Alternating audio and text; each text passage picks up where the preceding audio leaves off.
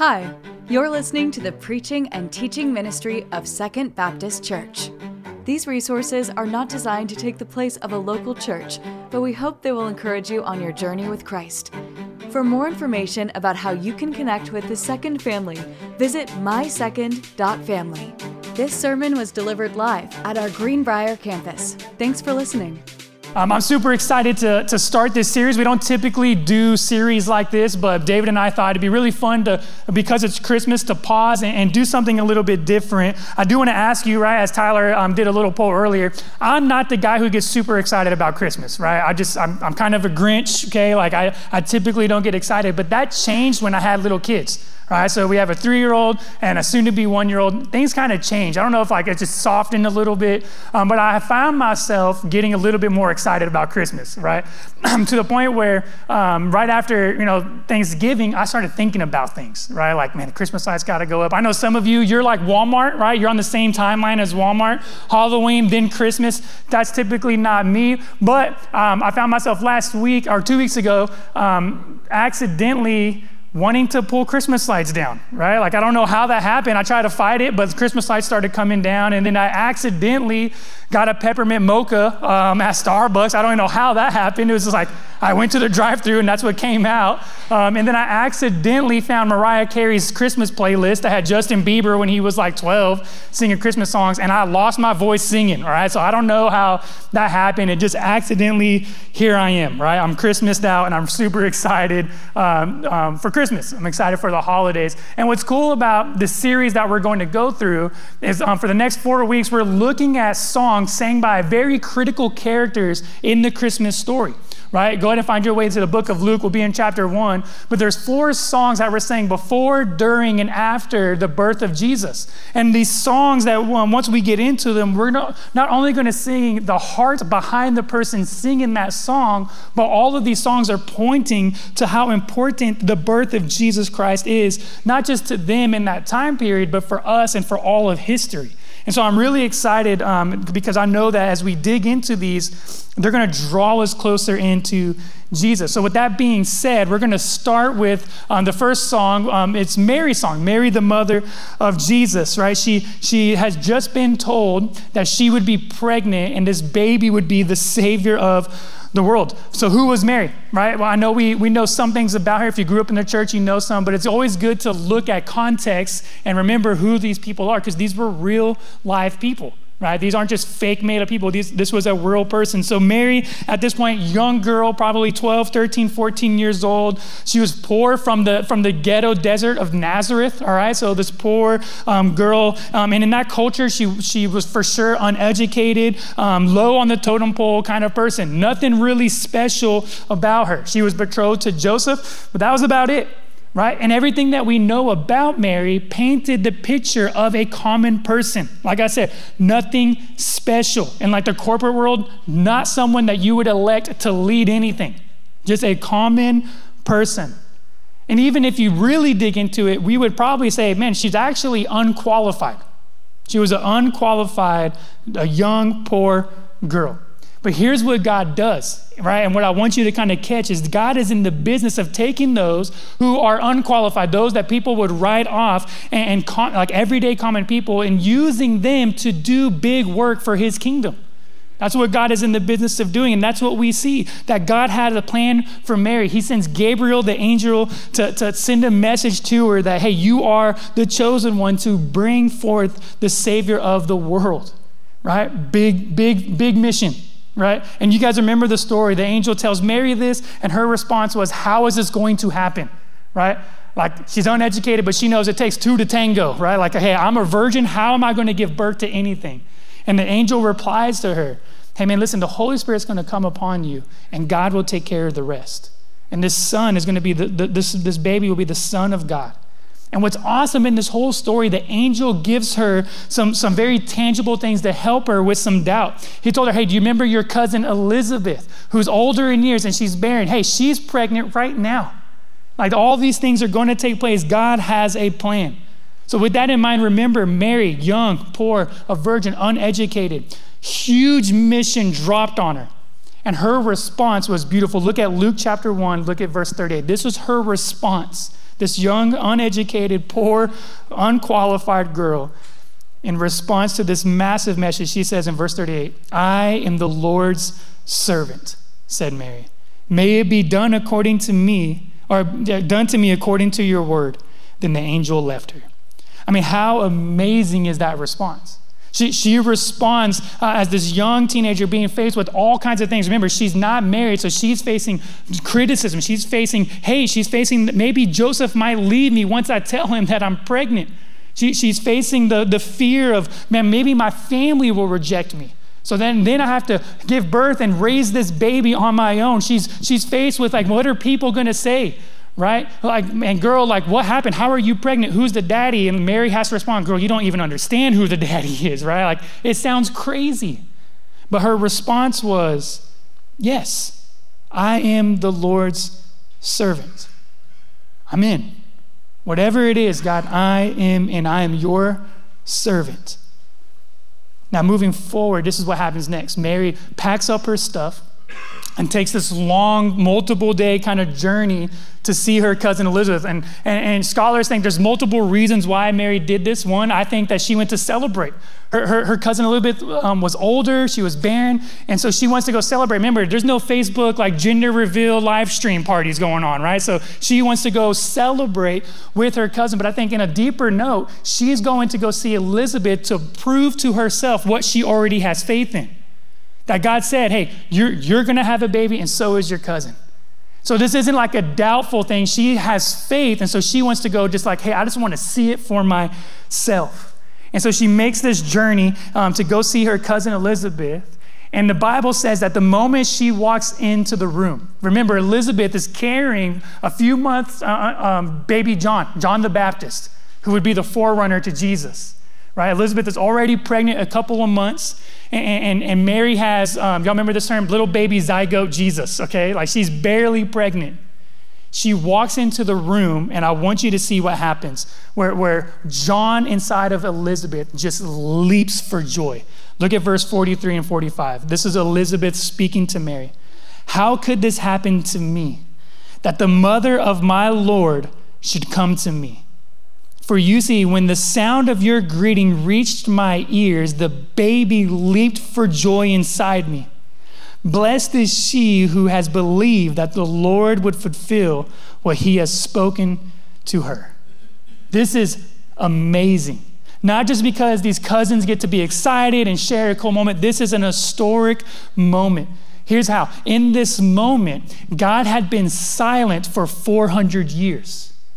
Before this moment, before angels were speaking to Mary and all this take place, God was silent for over 400 years. Here's why. God had chosen the nation of Israel to be his example, to be his people, but they kept rebelling over and over, trusting in false gods and then repenting, trusting in man and army and then repenting. But God finally said, hey, if that's the route you want to choose, go for it. And for 400 years, he was silent. No prophets, no messages from angels, complete silence. And all that the people held on to was the Old Testament promises that God had made, that one day a Messiah, a Savior would be born and he would redeem all of mankind.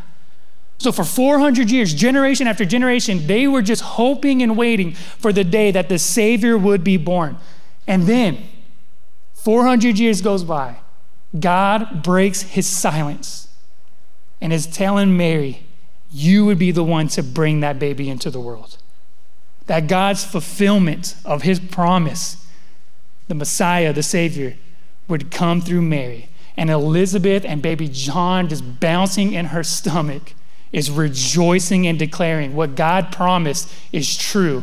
That is the Savior of the world. And what this does inside of Mary in this moment brings so much joy, so much hope in her soul that it causes her to bust out in what I would like to call the first Christmas song, right? I mean, she just busts out. So let's look at her song. Look at verse 46 through 47. And Mary said, my soul magnifies the Lord. My soul praises the greatness of the Lord, and my spirit rejoices in God, my Savior. Another translation says, my soul magnifies the Lord, or my spirit rejoices, makes much of God, my Savior. I love how she starts this. I love that phrase that her soul magnifies the Lord. That word is translated to enlarge. My soul makes much. It makes bigger of my God. Now, for Thanksgiving, I had a cool dad moment. All right. How many of you had a good Thanksgiving? Anybody have good Thanksgivings? Good. We didn't. All right. So both of our girls got RSV at the same time. So we had plans to go eat good food. We ended up eating Kroger meal kits. All right. Like whatever they had left over. By the way, they weren't that bad, all right? So the Kroger little meal kits were actually pretty good. But however, girls were finally feeling a little bit better. I was so antsy that I said, I have to do something outside. And I found my daughter's magnifying glass, okay? I said, oh, this is like, Dad, you already know where I'm going with this, right? What are magnifying glasses used for, right? They tell you to make things bigger. In reality, men, we know, it's for burning stuff, right? It's catching stuff on fire, ants, snails, whatever you can find. We're burning those things, right? And so I finally had this cool moment with my daughter. We burned a bunch of stuff. I think I started something in her. I wish I didn't. But cool moment with the magnifying glass. Here's what Mary is saying. That she is so excited, so hopeful, so filled with joy that she wants to magnify the things going on in her life, not to point to herself, but to magnify showing what God is doing, so that everyone around her will know how good God actually is. And this is what happens. When God begins to work in your life, right? When someone comes to know Jesus and they fully surrender and walk in obedience, and God starts chipping away the bad and he starts working, transforming things in your life that you know, man, if anyone knew this part of me, like they would judge me, they would think differently. I mean, God starts working on those areas and fills which was hate is now filled with love. Right? Where there was despair, now Jesus replaces that with joy. He starts doing this good work that you can't help but to say, I need to tell somebody. I need to show, I need to brag. I want to magnify everything in me to make less of me, but to make much of Jesus. Even if that means putting a magnifying glass on the good, the bad, and the ugly so that people can see how good God actually is. This is what she's doing. She said, my soul magnifies. I want everyone to look at my life, all of it, so I can show them, man, God is really good. And then she continues her song. Look at verse 48. We see how what she's trying to display. Verse 48, 49, because this is what she says, because he has looked with favor on the humble condition of his servant. Surely from now on, all generations will call me blessed, because the mighty one has done great things for me, and his name is holy. Why is she praising? Why is she magnifying? Because God has done something big in her life. Remember, 12, 13, maybe 14 years old at this point, uneducated, from the desert, social standards at the bottom, right? She is literally at the low of like all social standings, and yet God chose her. And what we need to understand is God didn't choose her because she was perfect. God didn't choose her because she had all of her stuff put together as a young teenager. I don't know about you. No teenager has anything put together, right? We as adults don't have things put together very well. So God didn't choose Mary because of Mary. He chose her because he showed favor to her. He showed mercy to her. She said, he looked on my humble condition, still calling herself a servant. I mean, this is how she identifies, humble. Her whole life, she was nothing special in anyone's eyes but God's. And he called her, and she simply just said, yes, I'm in. Your will be done in my life. And so what we need to understand is, just as God had a plan for Mary, y'all look at me, he has a plan for your life. And I don't know what that specifically looks like. I'm not the Holy Spirit. I got him. I'm not him. But know this, the Bible teaches that we are his workmanship, created in Christ to do good works, which he's already laid out for us to do. In other words, God has something special for you to do, but are you willing, just like Mary, to say yes? Are you willing to humble yourself, remember who you are, and go, God, whatever it is, I'm all in. Don't let the enemy allow lies to creep in that you're not qualified, that you're not good enough, that you don't know enough, that the things you've done in the past, if people knew that, why would they listen to you share about Jesus?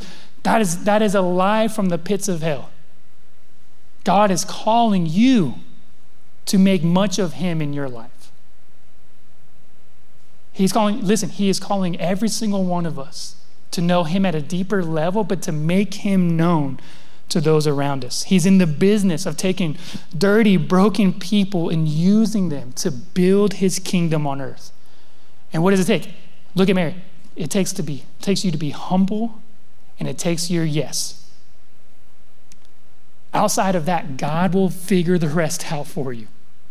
Just be humble, say yes, and watch God use you to impact the world. So Mary, she can't help but to just bust out in song. She's magnifying God. Why? Because he's done great things in her life. But the next part of her song, Mary is pointing us to what God has done in the past and what he's going to do for all of his people. Look at verse 50. We're going to go down to verse 55. She sings, his mercy is from generation to generation on those who fear him. He has done a mighty deed with his arm. He has scattered the proud because of the thoughts of their hearts. He has toppled the mighty from their thrones and exalted the lowly. He has satisfied the hungry with good things and sent the rich away empty. He has helped his servant Israel, remembering his mercy to Abraham and his descendants forever, just as he has spoken to our ancestors. The phrase that you should have caught is the phrase that he has. He has done this. He has done that. And she's referring to everything in the Old Testament that God had promised the nation of Israel, that he has promised these things and he has done it, right? The thing that she said is God has scattered the proud. I mean, that is the summary of the Old Testament, right? That we as mankind walked around arrogant. We walked around prideful. We walked around thinking that we could be a better God than God himself. And so when we walk around like that, God allows it until we have to be humbled, right? Where either our sin smacks us or God goes, watch this. I mean, that's the summary of the nation of Israel over and over. And what God would do is he would show grace. He would show mercy. He would send a prophet and say, man, be warned, repent, turn away, stop doing this because I am a God of justice. And then she quotes something. Right? She's actually quoting King Nebuchadnezzar and Daniel. Y'all remember that story, right?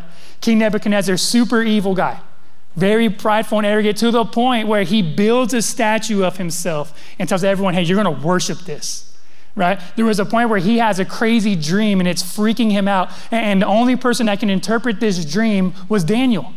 And Daniel tells him, hey, your dream is actually God warning you. Like, dude, you need to humble yourself or God's going to cut you down. And there's a point where in Daniel 4, you don't have to turn there, but you can write it down so you can read it later, that Nebuchadnezzar says this. He says, is not this great Babylon, which I have built by my mighty power as a royal residence for the glory of my majesty? In other words, Nebuchadnezzar is showing everyone, this kingdom that I've built, Babylon, I did this. No one did. I did this. Look at my glory. Look at my kingdom. He ignores the warning. He ignores God's grace of like, hey, dude, repent. And he stands in arrogance. And here's what happens next. As Nebuchadnezzar literally challenges God, calls down his mighty arm, right, upon himself. And guess what happens? God shows up, right? The Bible tells us that he literally loses his mind. He gets on all fours, like he goes insane. He starts crawling around and snorting like an animal, right? I don't know about you, my 3-year-old does that when she wants veggie straws, okay? So maybe he was just hungry, but God, I think he just like finally had enough. So he's crawling around. He literally goes mentally insane. He's outcasted, lost his kingship, his glory that he boasted of. And for 7 years, this is what happens to him. And at the end of the 7 years, he looks to God in belief, and I want you to hear his response. Daniel 4:34 through 37. At the end of those days, I, Nebuchadnezzar, looked up to heaven, and my sanity returned to me. Then I praised the Most High and honored and glorified him who lives forever. For his dominion is an everlasting dominion, and his kingdom, listen, remember Mary's song, is from generation to generation. So King Nebuchadnezzar, at the end of 7 years of a full rebellion and getting what he deserved, looks to God, and God graciously gives him his sanity back, and he sings, he praises God, is going, this kingdom, God the Most High, is honored and glorified. He lives forever, and generation to generation is going to know about this God. And so Mary, right, she's singing not just because of what God's done in her life, but because of what God has done in the past. She knows the bigger picture. She knows that what God had promised in the Old Testament will one day come true through the baby that she would give birth to. Because remember, for 400 years, we heard nothing from God, just holding on to the promise. And Mary sings what Nebuchadnezzar spoke. She sings, his mercy is from generation to generation for who? To those who fear him. I mean, that is the hope Mary knew her son would bring. She knew her son would be the Savior that they had all been waiting for. That her son would be the one to bring salvation to anyone who would humble themselves to him. That her son would be the one to uplift the lowly and humble the proud. That she knew that her son would be the one to satisfy those who are hungry and thirsty, not just physically, but spiritually. That her son would be the one to bring full mercy, full grace, full salvation to anyone who would repent to him and surrender to him as Lord. And so Mary, this young girl, praising, magnifying, because of what God has done in her life, what he's done in the past, and then lifts her voice and says what he's going to do in the future. So family, can I ask you a question? How are you magnifying the Lord with your life? How are you making much of Jesus? How are you leveraging your life, your resources, your home, your career, your sport, your school? How are you leveraging your life to tell other people, listen, this is what God has done in me and what he wants to do in you? Because there's a danger that we face as Christians. Can I tell you that danger, family? Say yes. I was going to tell you anyways, all right? Here's the danger that we face as Christians. The longer that we walk with Jesus, there's this word called entitlement that can, if we're not careful, start to creep into our lives. Where when we first got saved, we knew humbly we don't deserve salvation. We don't deserve grace. We don't deserve for God to look at us after we rebelled and rebelled and rebelled, look at us and go, I still love you. So when we first accept Jesus, that is fresh on our hearts and minds. But the longer that we walk with him, if we're not careful, we will begin to think that we actually do deserve those things, right? And this is what that looks like. We start giving our money, we start giving our time, we start coming to church, right? Doing all the things, and then use that as leverage, not for other people, but leverage against God to go, God, look at what I'm doing for you, now you bless me. That's called entitlement. Right? Where all of a sudden, because of who I am, I become proud and think that, man, I actually do deserve God's grace and his mercy and his blessing. And so what does Mary do? She shows us, no, listen, be humble. God doesn't do the things he does in your life because you're awesome. He does those things in your life because he's awesome. He's the blessing giver. You're just the humble receiver. Mary wasn't chosen because she was perfect. She was chosen because God just showed favor. He said, hey, you're it. Are you in? And she said, yes. That's called being humble. Let me ask you, are you still humbled at the fact that God loves you? Like Christian, if you're a Jesus follower, are you still humbled at the fact that God looks at you not as an enemy, but as a son or daughter? Are you still humbled at the fact that Jesus literally died a gruesome death to free you from sin? Are you still humbled at the fact that God put on flesh, didn't have to come to earth, but did, to set you free? That he would extend grace, that he would extend mercy to people like us. Are you still humbled at that fact? Don't let entitlement creep in. Everything that God does in our life is not just for us. Like, I want you to know what Mary's saying here, right? She's not being prideful and arrogant when she says, people are going to call me blessed. She's saying, like, listen, look under the magnifying glass. I'm nothing, but God did something big in me. And she knew it wasn't even for her. She said, what's happening in my life is for generations and generations and generations after me. So listen, the gospel, Jesus didn't die on the cross to set you free from sin and then stop there. The gospel didn't come to you so that you can be real nice and cozy in a warm room, sing a song, sit on a nice chair, and then go home and live life like nothing ever happened. But that's not why Jesus died. He died to set you free so that you can take the gospel to the next person. Can I take a step further? Say yes. Greenbrier, here's what I'm super excited for our future as a church family. We just bought land.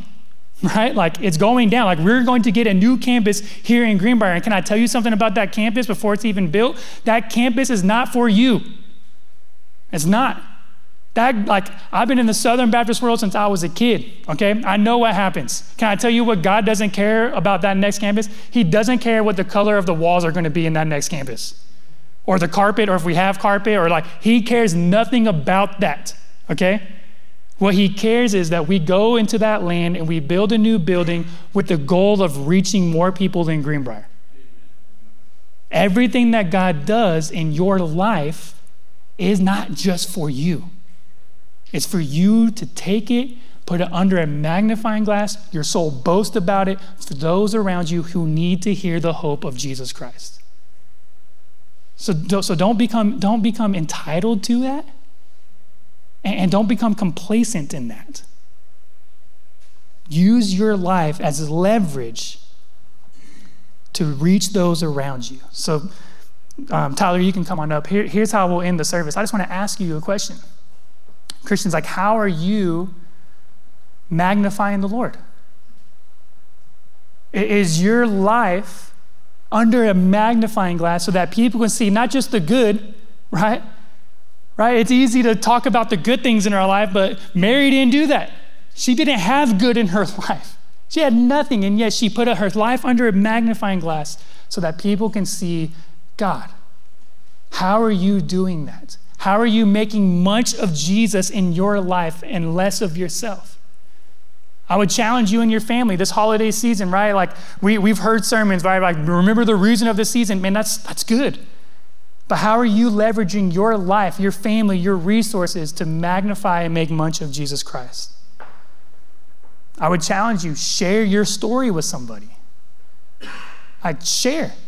Open your mouth and literally tell someone, man, this is what I was going through, and I leaned on God, and this is what he did in my life. Because listen, most people are not going to relate to all the good things in your life. Right? We're all blessed. We live in America. We're all blessed in here. But you know what people relate to the most in your life? The hard things that you go through. The hurt, the pain, the loss, the struggle. You know why people relate to that more? Because our life and our world, it's hard. Like, life sucks. Sin has messed things up. So when we put the magnifying glass over the hard things in our life to show people, man, listen, this is what was going on. This is how I leaned on Jesus, and this is what he did. That changes people. That gives them hope. Your story is not about you. It's about what God has done in you. So share that. Share your story. Share the good, the bad, the ugly, and watch God. Just say, yes, God, I will be the one. If no one else shares, I will do it. And then watch him use you to build his kingdom. Or stay in that seat, become entitled to God's blessing, live your whole life, die, and look back and leave no legacy of mission behind. I would advise you not to do that. God created you for more than just sitting in a church. He created you to make an impact. If you're like, man, I'm not qualified, Mary wasn't either, and yet she birthed and raised Jesus.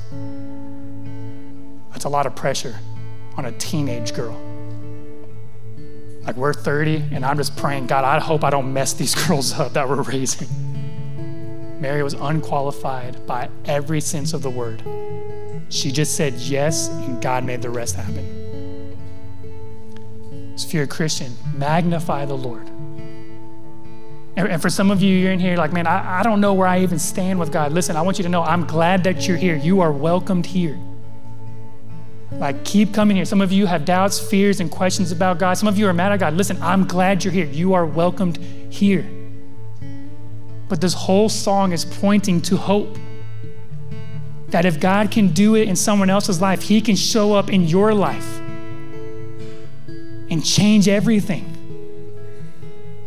And so for some of you, you're like, man, I don't know where I stand with God. Like, I go to church, I don't know if I have a relationship with him. That's step one. How do you do that? How do you accept his grace? How do you accept this mercy that Mary's singing about? One, humble yourself, just like she did. Humble yourself. Know who you are. You tell the Lord, Lord, I know I'm a sinner. I'm a sinner. I know I'm broken. I know I have baggage. And then repent. Lord, forgive me of those things. And then, just like Mary, surrender to him. Surrender to the will. Lord, I need you in my life. I say yes to you. You become the Lord, the God, the boss, the king of my life. And whatever you tell me to do, I'm all in. One of my favorite verses is in 1 John 1:9. It says, if we confess our sins, he is faithful and just to forgive us and cleanse us from all unrighteousness. So if you're in here and you've been playing a church game just thinking that if you go to church and you give your money and you sing the songs that you're saved, I'm here to tell you that won't get you to heaven. The only way to heaven, Jesus says, is through him. He says, I'm the way, the truth, the life. No one comes to the Father except through me. So humble yourself. Confess to him your sin and your need for him and surrender him. Make him the Lord, the King, the boss of your life. And then follow in Mary's footsteps. Use the rest of your life to magnify him. Thank you for listening to the preaching and teaching ministry of Second Baptist. We hope that we will see you in person this next Sunday. To find more information about service times, location, and ministry offerings, visit mysecond.family. Thank you for listening.